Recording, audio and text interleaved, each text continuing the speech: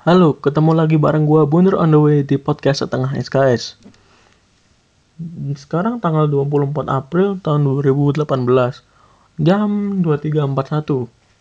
Udah setengah 12, gua masih ngerekam karena gua ingin tetap konsisten gitu untuk ngupload podcast setiap minggunya atau seminggu sekali gitu.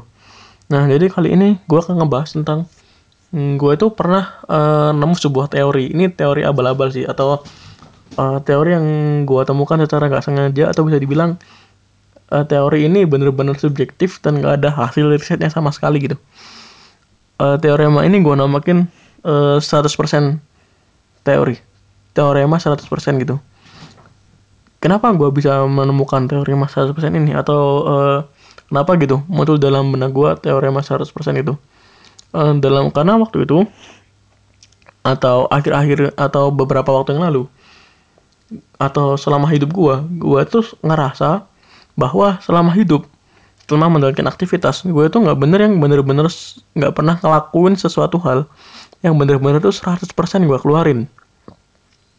Maksudnya gimana?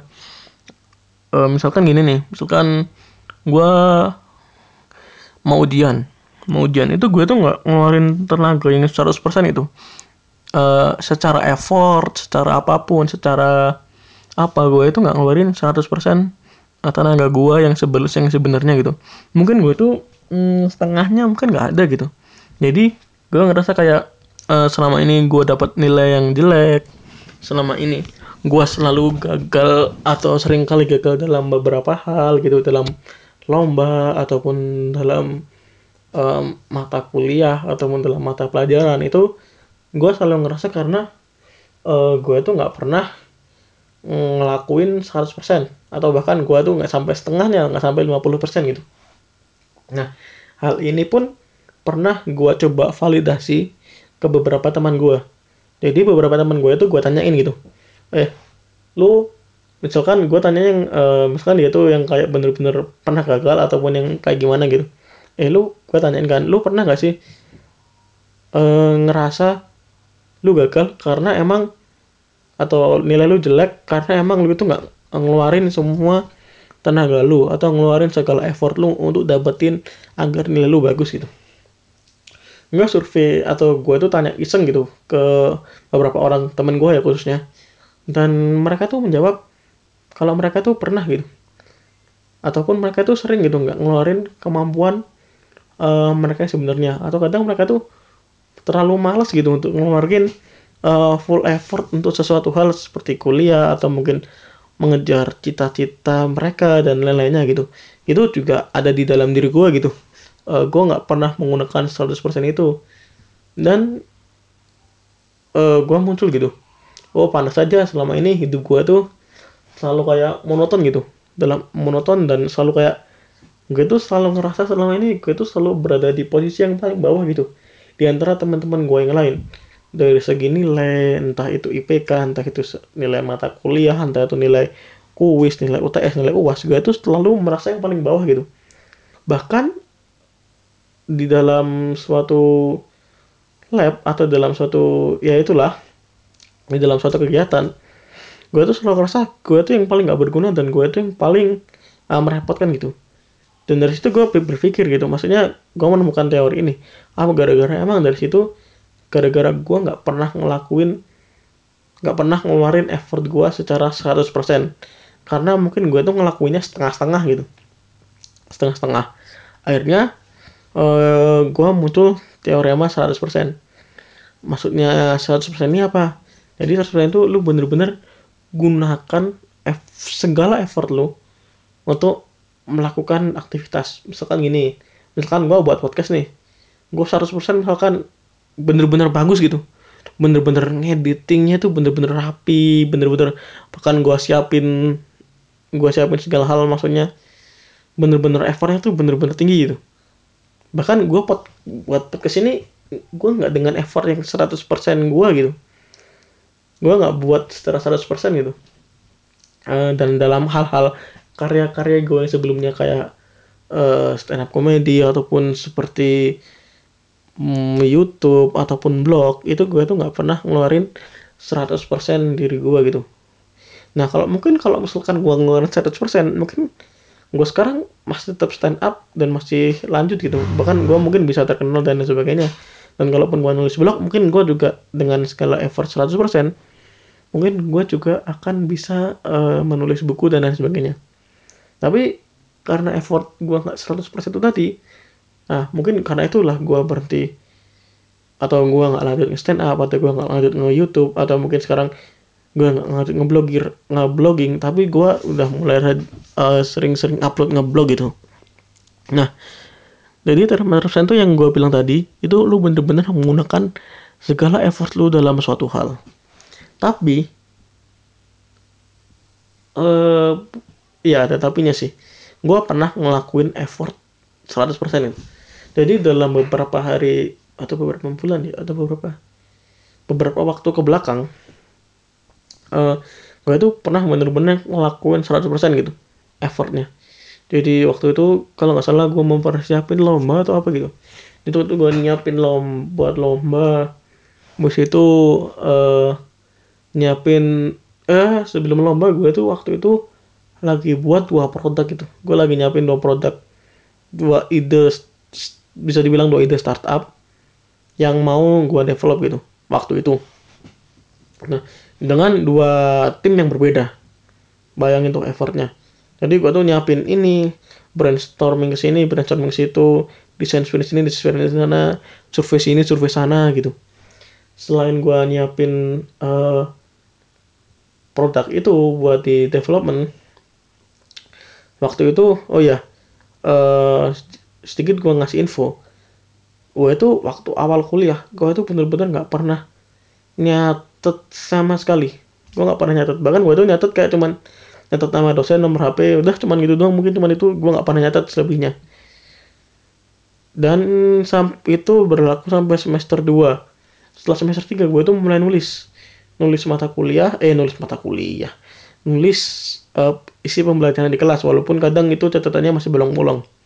Dan mulai semester ini gue tuh mulai agak rajin menulis gitu, di sebelum UTS itu gue rajin nulis gitu. Dan waktu nulis mata kuliah dan waktu di kosan itu kayak sedikit banyak gue review lagi gitu, ataupun ngerjain tugas itu gue kerjain sendiri gitu kadang ya, atau bisa dibilang sebelum UTS itu tingkat kerajinan gue seperti itu. Atau bisa dibilang sebelum UTS gue tuh bener-bener ngelakuin 100% gue. Jadi gue nulis, maksudnya gue tuh belajar sedemikian rupa agar UTS-nya bagus. Habis itu gue juga nyiapin 2 produk untuk di development saat itu.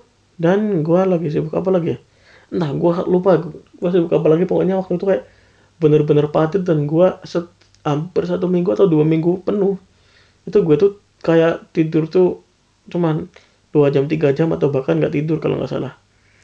Dan itu sebelum UTS tuh. Dan sampai akhirnya sebelum UTS tuh hari Minggu kan. Hari Minggu tuh gue tuh bangunnya tuh terlalu pagi gitu. Terlalu pagi, dan gue nggak tahu gitu mau ngapain. Ngapain ya bangun pagi hari Minggu, bingung gitu. Akhirnya gue memutuskan untuk mancal. Mancal itu apa ya? Ngowes. Gue tuh ngowes sepeda gowes itu. Jadi gue ngowes dari, sebenarnya ini jaraknya nggak terlalu jauh sih kalau katanya teman-teman gue ya.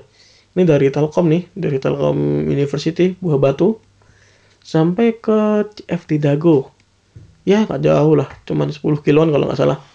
Kata teman-teman gue sih nggak jauh, cuman karena gue gendut dan gue jarang olahraga. Sekali olahraga langsung kayak apa? Langsung jauh gitu, langsung ekstrim. Jadi tubuh gue itu kayak kaget semua gitu, langsung kaku. Dan pulang dari Dago, hari Minggu itu gue langsung kayak lemes gitu, langsung hampir seharian gue tuh tidur gitu atau istirahat. Jadi badan gue tuh kayak kaku, sakit semua gitu. Gara-gara sebelumnya mungkin gue sibuk ngurusin itu tadi yang gue sebutin, dan tiba-tiba hari Minggunya gue langsung olahraga dengan ekstrim. Akhirnya tubuh gue langsung ngedrop gitu, langsung ngedrop drastis tuh. Bahkan sampai UTS semester ini kemarin, gue tuh bisa dibilang sakit atau nggak enak badan lah, ya gitulah. Dan gue menemukan suatu kelemahan gitu dari sistem apa namanya 100% gitu. Jadi waktu itu gue kan menggunakan 100% tenaga gue, dalam artian gue belajar ini, gue nulis ini dan itu, gue buat lagi ada dua yang lagi gue develop. Dan saat itu gue juga langsung gowes gitu, gowes yang secara gak langsung bisa dibilang ekstrim. Dan menurut gue saat itu adalah 100% gue, atau bisa dibilang 100% lebih gitu. Karena ya di kamar-kamar gue itu selalu gue tulisin kayak note kecil gitu, kata-kata mutiara gitu. Jadi gue selalu tulis gunakan 100%, gunakan 100%, gunakan 100% gitu. Dan itu kayak gue gunain, tapi ketika gue menggunakan 100%, gue itu langsung kayak ngedrop gitu. Jadi kayak gak bisa bertahan. Ini gue nggak tahu ya, apa emang cara gue menggunakan 100% ini salah, atau emang 100% ini, teorema 100% ini belum sempurna gitu. Atau emang bukan belum sempurna, entah teorema 100% ini belum sempurna, atau emang teorema 100% ini emang nggak bisa digunain gitu. Nah, dari situ gue ngerasa kalau misalkan gue nggak perlu gunain 100% gue dulu nih. Maksudnya gue takut kalau misalkan gue gunain 100% gue lagi, gue bakal ngedrop dan lain sebagainya. Oleh karena itu gue selalu menggunakan 80% atau mungkin 50% gitu. Ya kisaran gitu. Seenggaknya gue nggak ngeluarin 100% banget, dan gue nggak ngedrop. Nah, itu dia tentang teorema 100%, dan itu hal yang mau gue share di podcast kali ini. Dan kayaknya ini nggak setengah SKS banget ya. Ini cuman baru di 12 menit. Ya nggak apa-apa lah.